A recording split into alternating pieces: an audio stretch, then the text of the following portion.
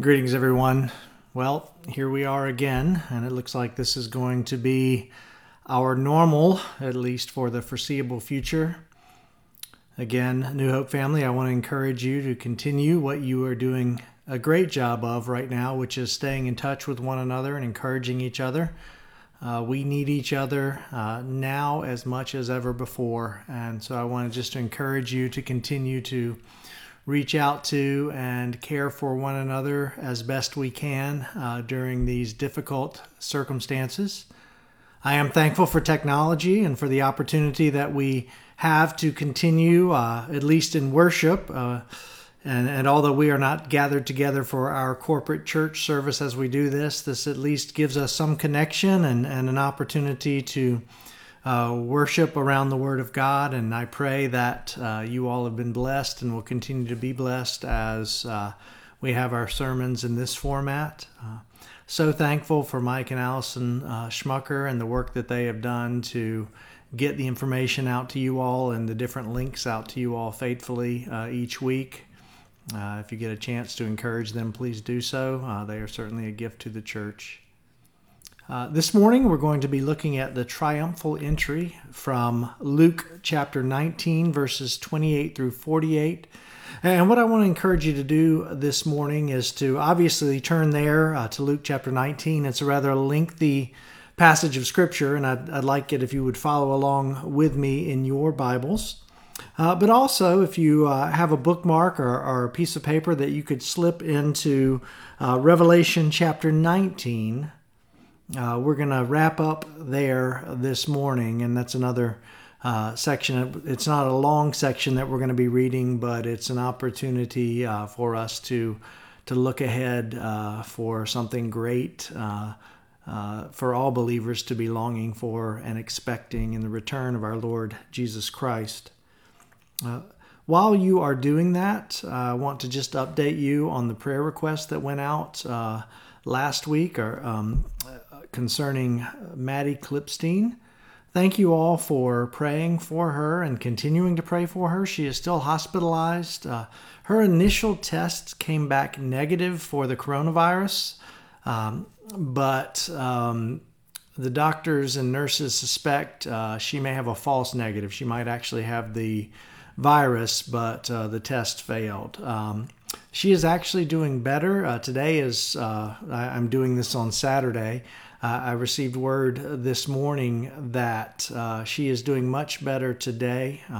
She's actually able to breathe much better than she has been before, and her appetite is returning. She still has a long road ahead. If this is not the coronavirus, then the doctors would really like to know what is causing this illness in her. And so please continue to pray for the Klipstein family. They are so thankful to know that there are literally people all over the United States praying for their daughter during this time. And I certainly, as your pastor, want to thank you for praying for people that you do not know, but you know and love the Wickers, and you are supporting us in this way by praying for them. So thank you for that. Luke chapter 19, beginning at verse 28. So let's dive in. And when he, speaking of Jesus, had said these things, he went on ahead, going up to Jerusalem. When he drew near to Bethpage and Bethany, at the mount that is called Olivet, he sent two of his disciples, saying, Go into the village in front of you, where on entering you will find a colt tied, on which no one has ever yet sat. Untie it and bring it here. If anyone asks you, Why are you untying it? You shall say this, The Lord has need of it.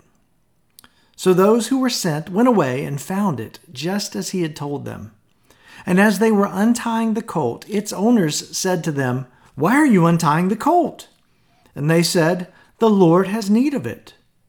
And they brought it to Jesus. And throwing their cloaks on the colt, they set Jesus on it.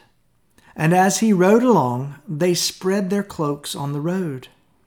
As he was drawing near, already on the way down the Mount of Olives, the whole multitude of his disciples began to rejoice and praise God with a loud voice for all the mighty works that they had seen, saying, "Blessed is the King who comes in the name of the Lord. Peace in heaven and glory in the highest." And some of the Pharisees in the crowd said to him, "Teacher, rebuke your disciples." He answered, "I tell you, if these were silent, the very stones would cry out." And when he drew near and saw the city, he wept over it, saying, "Would that you, even you, had known on this day the things that make for peace. But now they are hidden from your eyes. For the days will come upon you when your enemies will set up a barricade around you and surround you and hem you in on every side and tear you down to the ground, you and your children with you. And they will not leave one stone upon another in you, because you did not know the time of your visitation." And he entered the temple and began to drive out those who sold, saying to them, "It is written, my house shall be a house of prayer, but you have made it a den of robbers." And he was teaching daily in the temple. The chief priests and the scribes and the principal men of the people were seeking to destroy him, but they did not find anything they could do, for all the people were hanging on his words. Let's pray together. Oh Lord, I thank you for your word. Lord, I thank you for the message of this passage. And I pray, Lord, that it would give your people peace. Peace, Lord, in a time when there is so much turmoil around us. Lord, peace as we understand that because through you, Jesus, we have peace with God eternally. Lord, we need not fear whatever we face in this life. Lord, I pray that you would use this passage to prepare our hearts even for what we will celebrate next Sunday in the resurrection of our Lord and Savior. Help me, Lord, to speak clearly and well. And Lord, help your people to listen with a desperate hunger for you. That your church would be strengthened even in these times of trial. And Lord, that you would use us as lights in this dark world. I pray in Jesus' name. Amen. Now, as you could tell from my prayer, one of the things that I want to focus on from Luke chapter 19 this morning is on this idea of peace. And this is a time where our need for true peace in these troubling times is as great as it's ever been, because we are tempted to be anxious and fearful. Now, you may wonder where the concept of peace comes from in this passage, and you'll see that it is all over it. I am indebted to Pastor Thabiti Anyuible for his work on this passage. He's a pastor that has highlighted well this theme of peace through Luke chapter 19, and in my study I have found his work on it very encouraging as well. But peace is really an important theme that we find throughout the Bible, and it's one that we would do well as the people of God to understand, as those who have been offered and have received true peace through our Lord. Now, in the Old Testament, the word peace is translated from the Hebrew word shalom or salom, which means to be complete or sound, in unity with. And it's used often in the Old Testament in reference to the Lord, but it's also used in reference to one another, being at peace with your fellow man. Now, the New Testament picks up on this idea of being complete or sound or in unity with, but takes it even further in the sense that the focus of the New Testament moves almost exclusively to the peace that we have because we are at peace with God. In fact, really, true peace should be something that is only accessible to Christians because we have peace with God. And I want to encourage you with that this morning. Today, as we look at these verses, I'm going to tackle them under two main headings. The first one being peace proclaimed, and then the second, peace denied. And really, it's my prayer that as we work through this passage, that we would experience the peace that we have been offered through our Lord and Savior, Jesus Christ. And I say that because whether it be social media or conversations that we have with friends and family that are unsaved, we are encountering people who are dealing with a great deal of anxiety, and really it is well-founded for them. I mean, you think about not just what's going on with the virus, but even some of the changes that are taking place in society and the different restrictions that we are submitting ourselves to with the hopes that it would shorten this pandemic that's going on. There are a lot of things that people are anxious about today. Well, Christian, I want to encourage you that because of your faith in Christ, you need not fear anything that we encounter. Now, this doesn't mean that we shouldn't be cautious, and we should certainly be compassionate as we encounter and try to encourage those that don't have the same peace that we have.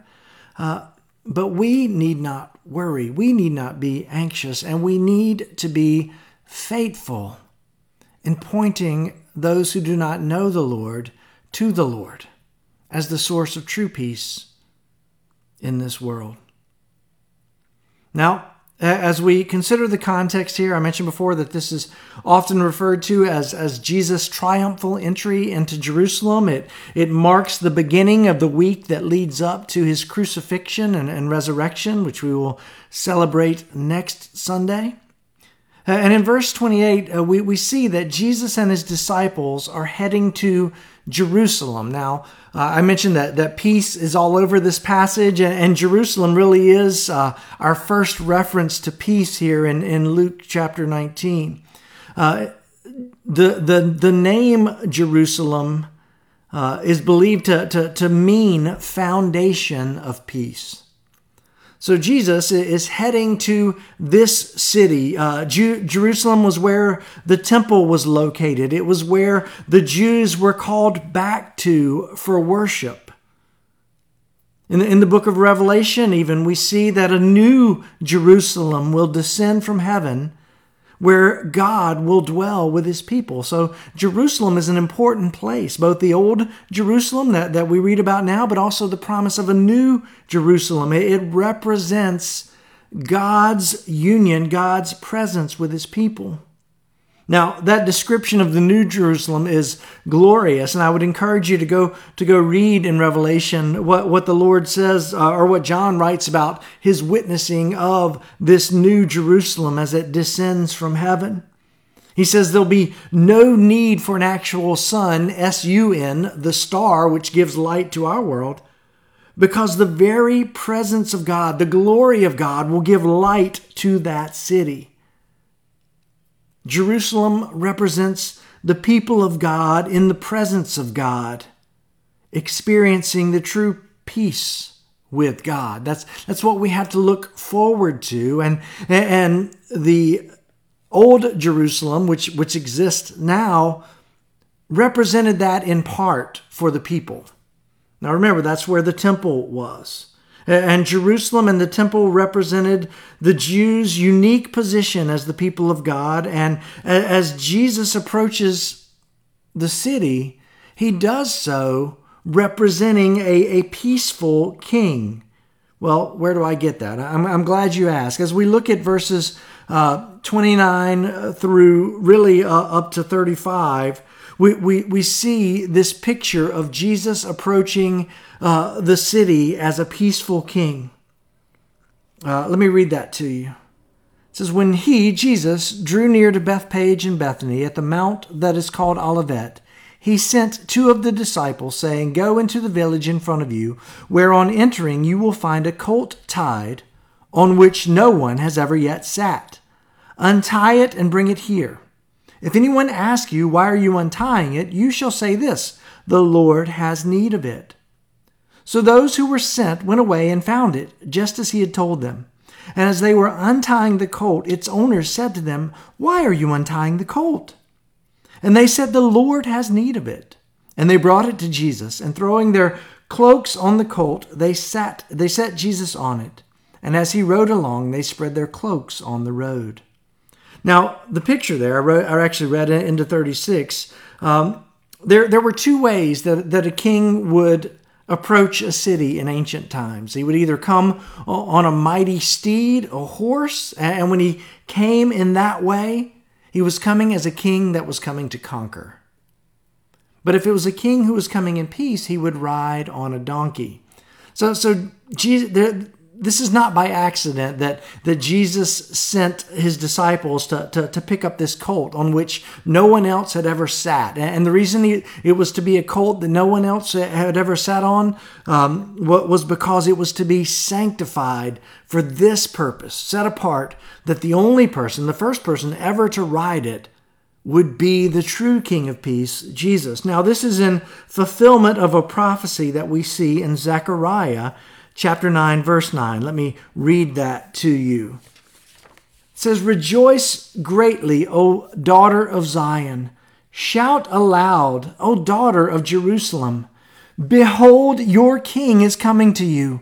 Righteous and having salvation is he, humble and mounted on a donkey, on a colt, the foal of a donkey."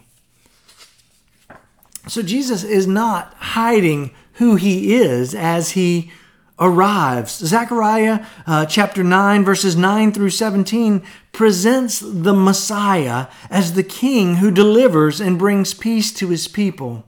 And so Jesus coming to Jerusalem on a colt that has never been ridden makes a clear statement that he is indeed the king who will bring peace to his people.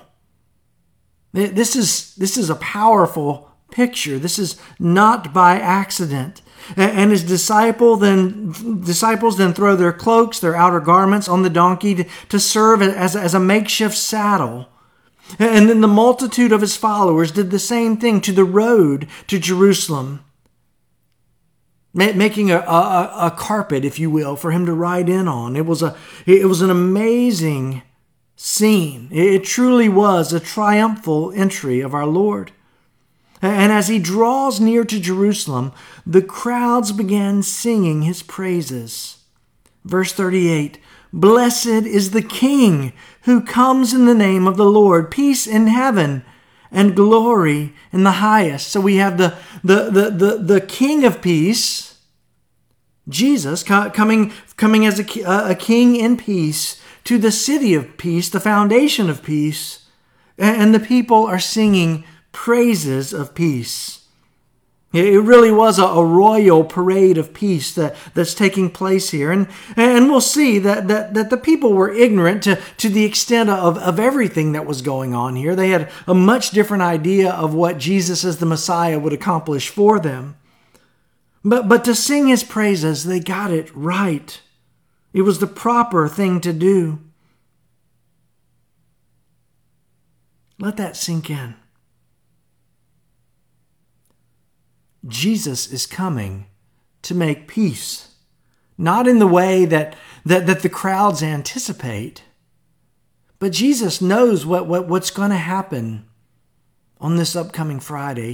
He knows what's going to happen the following Sunday. And he comes receiving this praise with the burden of the price that he's going to have to pay in order to make peace between God and man. Now, brothers and sisters, each of the Gospels record the triumphal entry. It's key for setting the stage for everything that's going to happen in this holy week leading up to the crucifixion and resurrection of Jesus. It was a joyful day for the people, with the exception of the Pharisees and the temple money changers, as we'll see. For them, it was a day of peace denied. We see this in verses 39 through 46. It says, "And some of the Pharisees in the crowd said to him, 'Teacher, rebuke your disciples.' He answered, 'I tell you, if these were silent, the very stones would cry out.' And when he drew near and saw the city, he wept over it, saying, Would you, even you, had known on this day the things that make for peace. There's that word again. But now they are hidden from your eyes. For the days will come upon you when your enemies will set up a barricade around you and surround you and hem you in on every side and tear you down to the ground, you and your children with you. And they will not leave one stone upon another in you, because you did not know the time of your visitation. Now I'll read verses 45 through 48 as we work through these passages, or through this passage. But in verse 39, we see that some of the Pharisees simply could not take seeing Jesus praised in such a way. They say, Teacher, rebuke your disciples. Don't let them continue. They saw the events unfolding with this triumphal entry as blasphemous. Jesus was only a teacher in their eyes, definitely not the Messiah. Rebuke your disciples, make them stop. Jesus, shut them up. They're treating you as a king. Jesus brought no peace for the Pharisees because they were jealous of him. They wanted him dead. But Jesus' answer to their command, their appeal for him to stop this is astounding. He says, I tell you that if these people, these disciples were silent, the very stones would cry out. Jesus is not hiding who he is to these disciples. He does not downplay the praise of the people. In fact, he magnifies it. He deserves this praise. And he would not deny them the opportunity to get it right this time. But in all this celebration and in all this joyous praise of the coming King of Peace, really something unexpected happens as Jesus draws near the city. And that's his weeping at the condition of Jerusalem. He says, would that you, even you had known on this day the things that make for peace. Their true king was right before their eyes. But in just a few short days, even some of those singing the praises of Jesus would be screaming for his execution. Let the ugliness of that situation sink in, because this truly is the ugliness of sin. One day they are recognizing, at least in part, his kingship over them, and less than a week later, they are screaming for his death. Sin blinds us to the truth of who Jesus is. Friends, we know many people, and perhaps there may be some even watching this video, who do not know who Jesus is. Their involvement with him, or their purpose with him, is to use his name as a swear, or as a joke, to blaspheme him.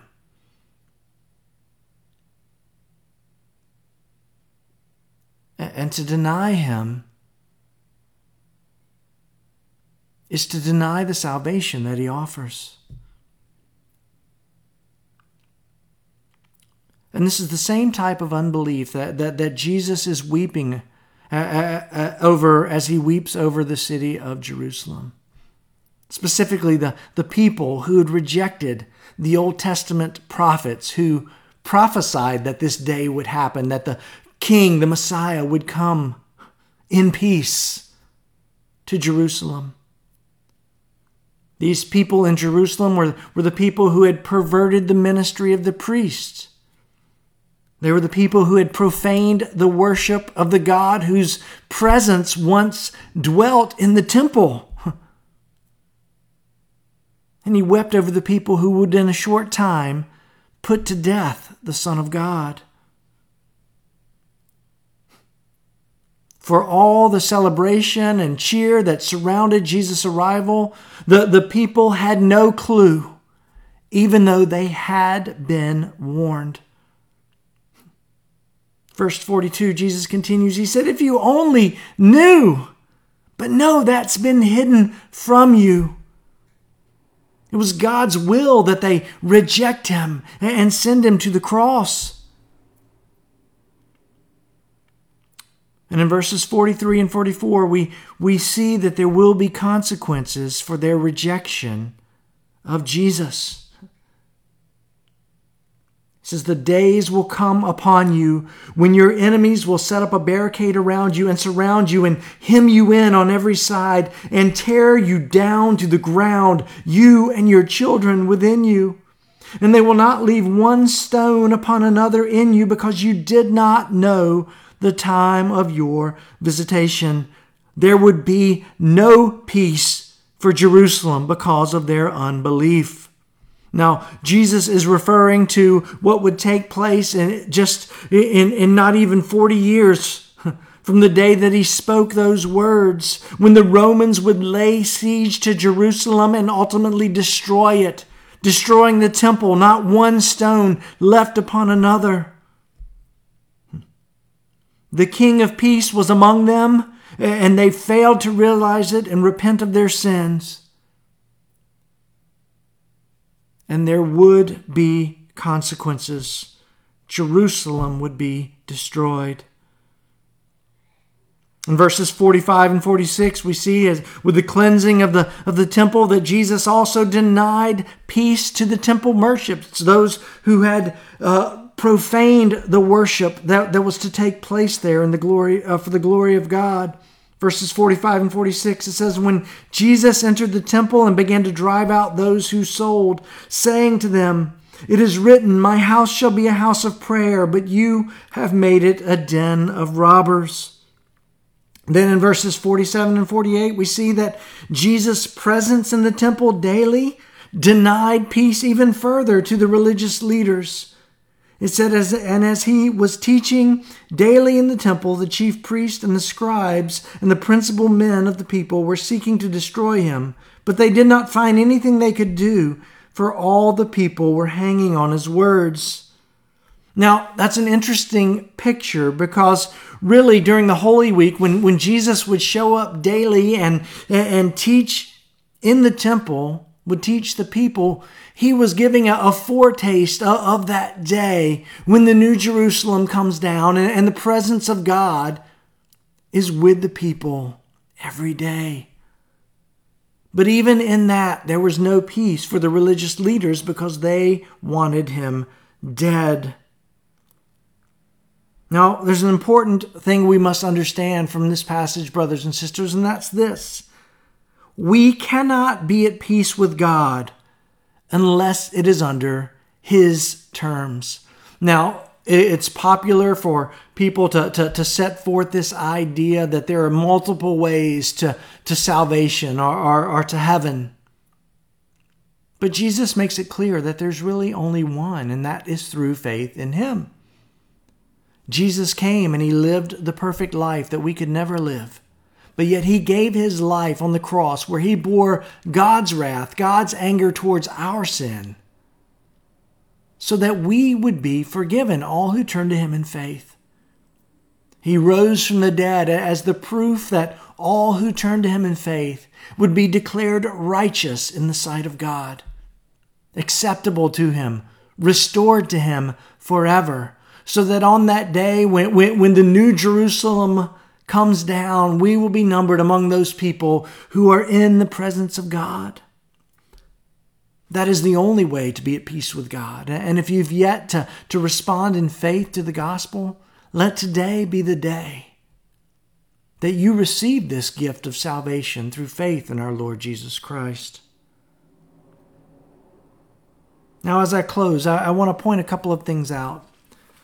First of all, it's important that we remember that Jerusalem did indeed fall to the Romans almost 40 years after the death and resurrection of Jesus. And by this time, there were a number of Christians in Jerusalem. And they were not spared from the trials that Jerusalem faced when it fell to Rome. They suffered the same trials as the unbelievers, even the religious leaders who had conspired to put Jesus to death. And this is a great example of what life is like in this fallen world, even for believers. Believers and unbelievers alike deal with sickness. We deal with war. We deal with death, with one vital difference. Christian, you have been restored to God. You have been reconciled to God. You have peace with God because of the faithfulness of Jesus Christ our Lord. We should not be anxious under trials, and we must seek to glorify Him in how we endure these trials. Anxiety is something that we are all tempted by, believers and unbelievers alike. But Christian, I want to speak to you for a moment. Understand that anxiety is simply another form of unbelief, and unbelief is sin. And so when we are tempted to be anxious, we should repent. We should turn away from it. We should pray and ask God for help, for the faith that we need to be able to continue to trust Him, even as the things that we see are frightening to us. Now, we have the promise from the book of Hebrews that we can go to Jesus in our time of need, and we will find help from Him. So I don't say this to shame you, but to encourage you that when we are anxious, that is the reminder, that is the warning sign that we need to go to Him in faith. We need to seek His help, to have faith, not fear, during times like this. We need to be compassionate for those who suffer in times like this. We need to encourage them. We need to share the gospel with those who do not know Him. We need to fight anxiety with the truth. That's turning to God's Word. We need to fight anxiety through praising God regularly. We need to fight anxiety through being consistent to go to God in prayer. We need to fight anxiety by being faithful to remind others of what is true, and so on.